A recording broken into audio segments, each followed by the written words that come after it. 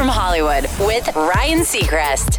After Billie Eilish cleaned up all the major awards at the Grammys with only her first full album, the huge anticipation around her upcoming second one has only grown. She's once again working with her producer, brother Finneas, on the project, which some people can't wrap their head around because they can't imagine collaborating that closely with their sibling.